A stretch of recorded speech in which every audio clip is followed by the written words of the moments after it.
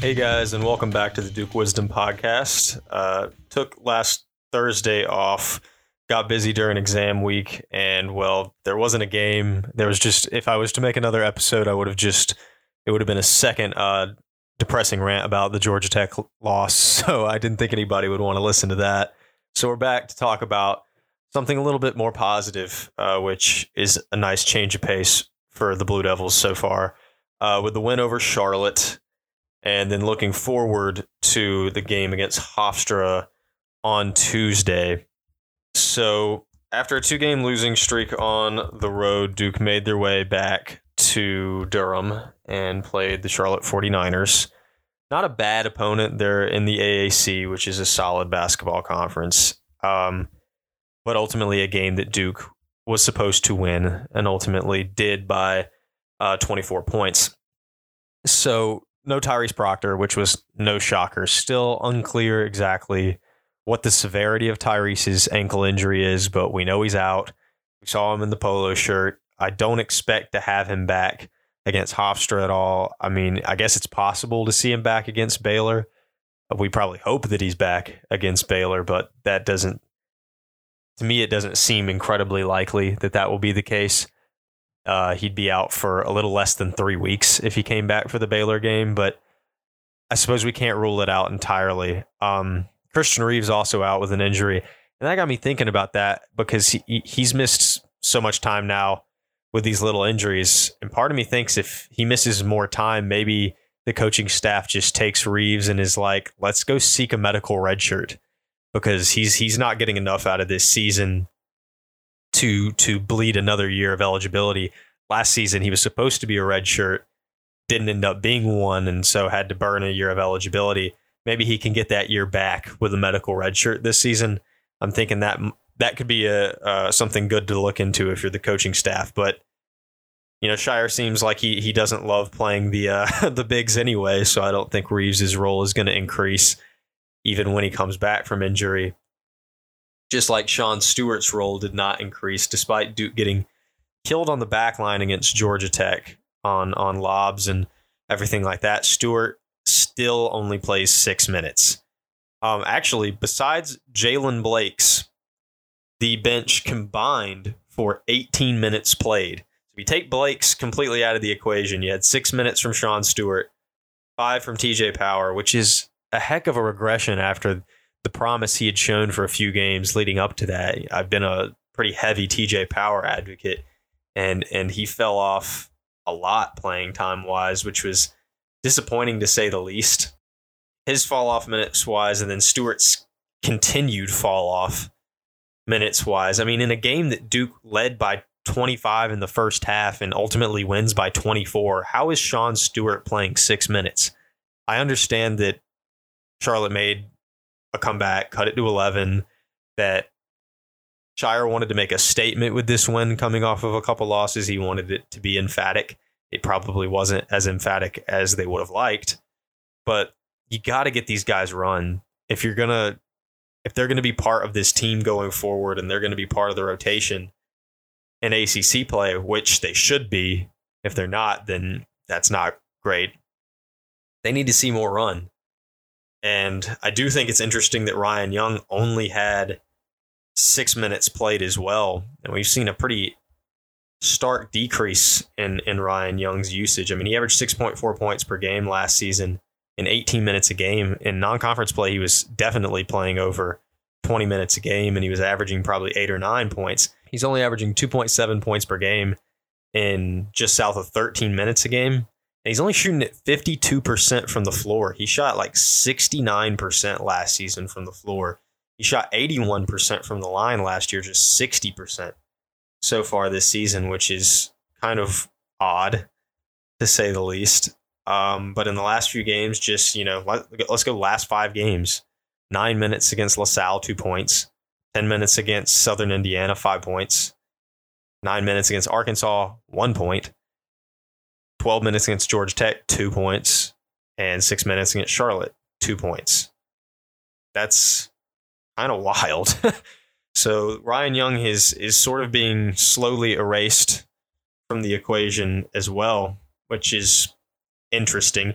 And the fact that he's being erased from the rotation and Sean Stewart's minutes aren't increasing is even crazier, because Kyle Filipowski can't really play any more than he already did to start the season and already does now. Those big man minutes then therefore are going to point guards because TJ Power's not playing anymore. He's a forward. Mark Mitchell is actually playing a little bit more, but it's not so much more that, there shouldn't be existing minutes to go to another forward or to another center. Instead, they're going to more point guards. And I will say there was a certain point guard off the bench that had a heck of a game. There's something about the month of December. Something about the month of December that just gets Jalen Blakes going a million miles an hour. He had those back-to-back games last year against Wake Forest where he had 17 points, which was his career high. Then he followed it up with another 17-point game against Florida State. Both games were in December. Then he had his season high 15 points on Saturday against Charlotte, and he didn't miss a single thing. He was 3 of 3 from 3, and I mean, he's been pretty abysmal from 3 this season leading into that game, so that's a bit of a shocker. But 5 of 5 from the floor, 3 of 3 from downtown, and 2 of 2 from the line. Just a single turnover. He had a steal. Pretty emphatic play. And I've said this before, but if everybody on this team played with the same energy that Jalen Blakes played with, this team would still be ranked in the top 3, without a doubt. I don't know if they would have a loss on the season if everybody played with the same heart, the same drive, and the same intensity that Jalen Blakes played with. He's not always the best player, unless it's the month of December. Then he is for some reason. But he's not always the best guy, but he does always bring the highest level of energy on the team. So a heck of a game from Jalen Blakes, a December masterpiece. Most of what there is to talk about the actual gameplay comes from the starters. And I'll start with Duke's quote-unquote best player, who maybe had one of, if not the worst offensive game of his young Duke career. Kyle Filipowski in 32 minutes, 2 of 10 from the floor, missed his only three-point attempt, 50% from the line. He had 5 points. He did have 4 assists, and he did pull down 13 rebounds, which was solid to make up for some of his struggles shooting the ball. But and I saw a list earlier today that still had Kyle like 5th in the National Player of the Year conversation. His numbers are now down to 17 points and just south of 9 rebounds a game, which aren't bad by any means, but Duke playing the way that Duke has played, those numbers are not first-team All-American numbers right now, especially given his shooting splits, which are like 26 or 25. I don't know. It's really like mid-20s% from 3, and then he's shooting like 50% flat from the floor and 73 from the line. So not impressive shooting splits to go with falling numbers. He's been good. I don't think he's been first-team All-American good. He has to have better production than that for Duke to get back into a national contender status. But ultimately, he seems a little frustrated, and rightfully so, because he's, again, and I keep hammering away at this subject, he's been put in a bad position. He's been put out of position. He's not a true 5. He doesn't need to play with his back at the basket, and when he's getting the ball in the paint, he's just being flooded by defenders. And honestly, Charlotte had the size to flood Filipowski inside. Some of these other mid-majors and low majors don't have the size to crowd him, and they still make his life difficult. Charlotte did have the size, so they made his life very, very difficult. And it's understandable that he's struggling because he's not a true 5. Duke doesn't have a extremely good true 5 on this roster. That's true, especially with Ryan Young struggling a little bit. But they do have Sean Stewart. And Sean Stewart's not a true 5, but he does one thing. He dunks on the back line. You can put him at the 3, the 4, the 5. He's going to do that one thing. He's going to do that thing. He's going to bring energy. He's going to bring defense. And so I don't see why not put him at the 5. Let Kyle play his natural position at the 4. And let Mark Mitchell play a position that I think he has been so much more successful at, which is at the 3. It gives him room to breathe on the perimeter and drive. Mark Mitchell is a player that's going to thrive when he has room to drive. And he hasn't had that at the 4 this season. I know a lot of people have been in love with the small ball play, Mark Mitchell at the 4. It really just hasn't worked. Let's try something new. And last season, he had a lot of success as a driver at the 3 spot. Kyle had a lot of success at the 4 spot. He was more versatile, had a lot more options offensively. And then Duke just had a dunker at the 5. They don't have the same defensive caliber dunker or even the same offensive caliber dunker, maybe. But Sean Stewart has shown promise. He had that 16-10 game in just 18 minutes. And then from that point forward, he seems to have just been tucked away on the bench. And I'm struggling to understand it. Yes, he struggled in some spot minutes that he's put in. But think about the pressure he's under when he's just put in for 2 minutes. It's like you have to be perfect for those 2 minutes to stay in the game, or else he's going to get sent back to the bench. You've got to give him time to breathe. He's a freshman, you know. A comparison I keep thinking about is a guy that just got back on the coaching staff, Justin Robinson. During his sophomore, junior seasons, he'd come in for a couple minutes, you know, and if he did anything wrong at all, or if in the game anything went wrong, he's pulled. He wasn't given the time to breathe. And I can't stop thinking about the fact that he was given the time to breathe at the very, very end of his graduate season, and he ended up being the difference maker. If he was given that time to breathe in the 2018-19 season, I think Duke had a 6th national championship banner at the end of that season, because he could have been the missing piece. Don't just shove a guy to the end of the bench just because. You got to give him time. You know, Sean Stewart hasn't looked bad at all. Like, at times, Javin DeLaurier did, especially as an underclassman, and Marquise Bolden did as an underclassman, but they still got minutes to work through their struggles. Sean Stewart will pick up fouls. You know, it's not going to be pretty all the time, but he's got to be given the opportunity. He's going to have to play a huge role next season, too. So if you just tuck him away on the bench, it's going to make next season even more difficult, because it's just Patrick Ogangba, and then it's Sean Stewart and Christian Reeves.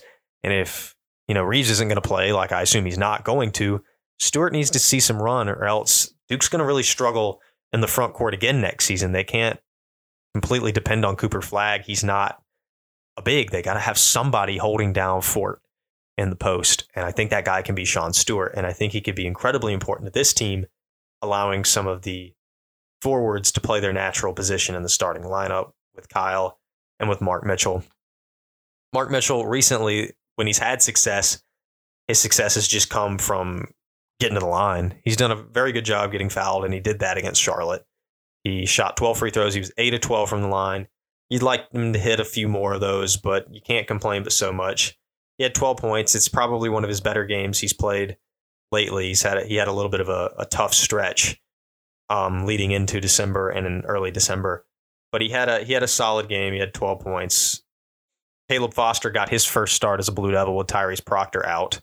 Ended up playing 30 minutes, but didn't do an incredible amount. He only shot the ball 4 times, 2 of 3 from the line. Caleb shot a not great percentage from the free throw line. Might be the lowest free throw percentage I've seen from a point guard or a combo guard at Duke in a while.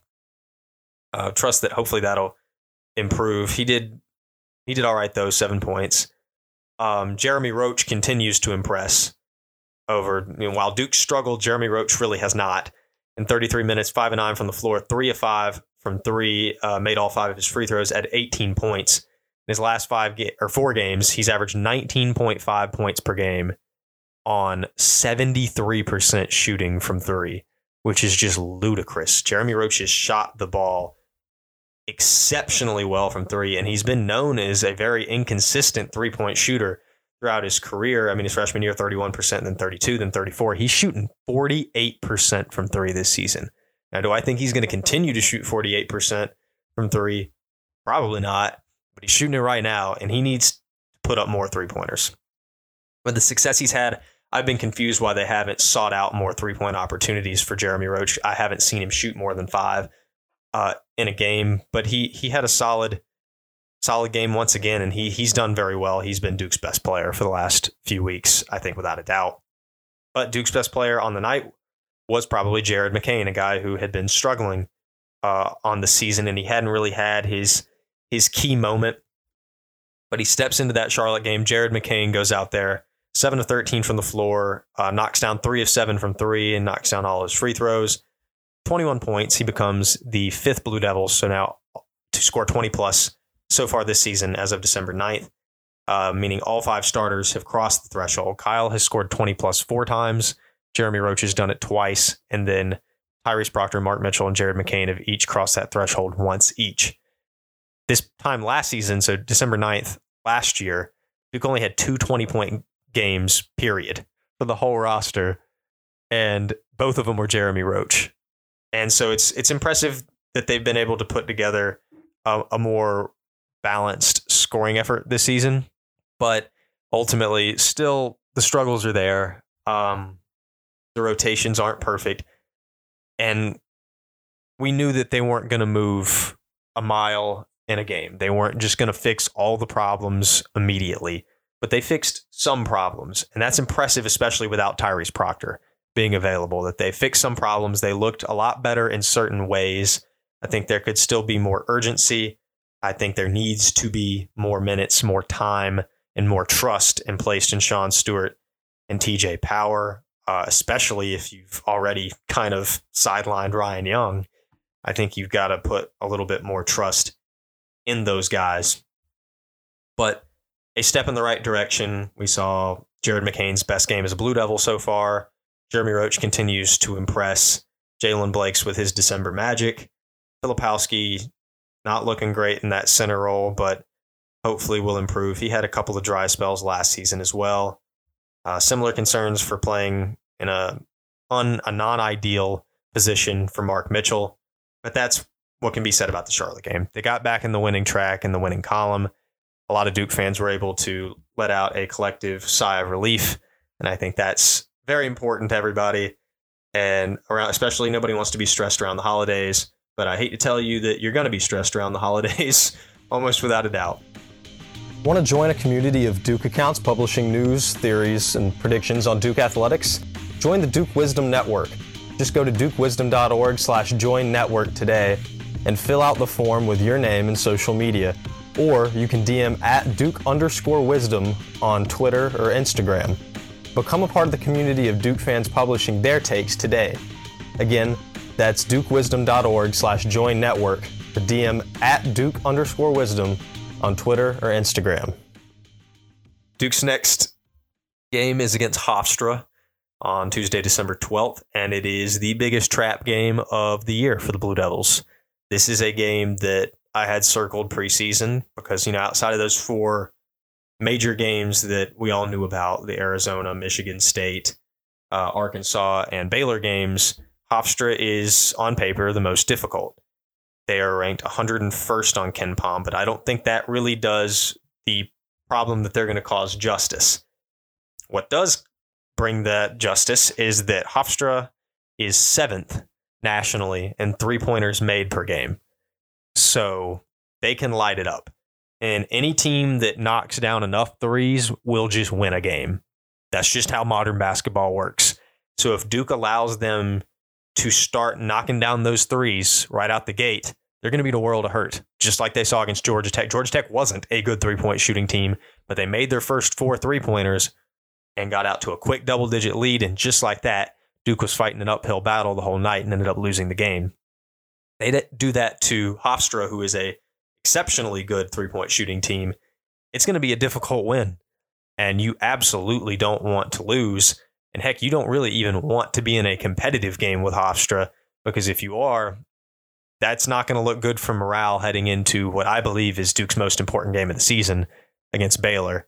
So that's a big turning point. Even if Duke comes out, they beat Hofstra, that Baylor game on the 20th is huge, because Duke gets that win. They're 7-3. Go into Baylor, you don't want to be 7-4 heading into the conference. Well, I guess 8-4 because they'll beat Queens, most likely. Knock on wood. But heading into conference play, you don't want to have 4 losses because it's going to be a bumpy road getting into conference play. And ACC has 5 teams ranked, including Duke, but not such a horrible conference this season. The bottom's still not great, but the top's looking pretty good. Clemson looks pretty solid. UNC looks solid. Virginia, probably shouldn't, but they look good. Tony Bennett's a wizard. Miami's good. They've had some bad games, though, but I expect them to improve as the season goes on. Duke needs to go into Madison Square Garden and knock number 6 Baylor in the head. They need to prove that they are still a team that needs to be considered a contender. If they go in and they lose close to Baylor, I'll come out of that one thinking, well, this team could probably salvage an 8 or a 9 seed out of the season, maybe a little bit better than that. If they lose really badly, like they lose by like 15, 20 points, I'm coming out of that one like, this team could miss the tournament. If they don't string together some really important wins in conference, it's going to be a difficult route for Duke. So that's a pivotal game, but a very pivotal game right ahead of them is don't look past Hofstra. This is a really good team that believes they can beat Duke, and quite honestly, if they have a good shooting night, can beat Duke without a doubt. Not saying they will, but they certainly can. They certainly don't need to be looked past. If any mid-major Duke plays all season, this is the team not to look past. If you can lose to Georgia Tech, you can sure as heck lose to Hofstra. So that's the biggest takeaway. Duke made steps to improve against Charlotte. Coaching staff made certain steps to improve everything, and that was nice, especially with having Proctor out with an ankle injury. I assume he'll remain out at least the next game, and maybe probably a little bit longer than that.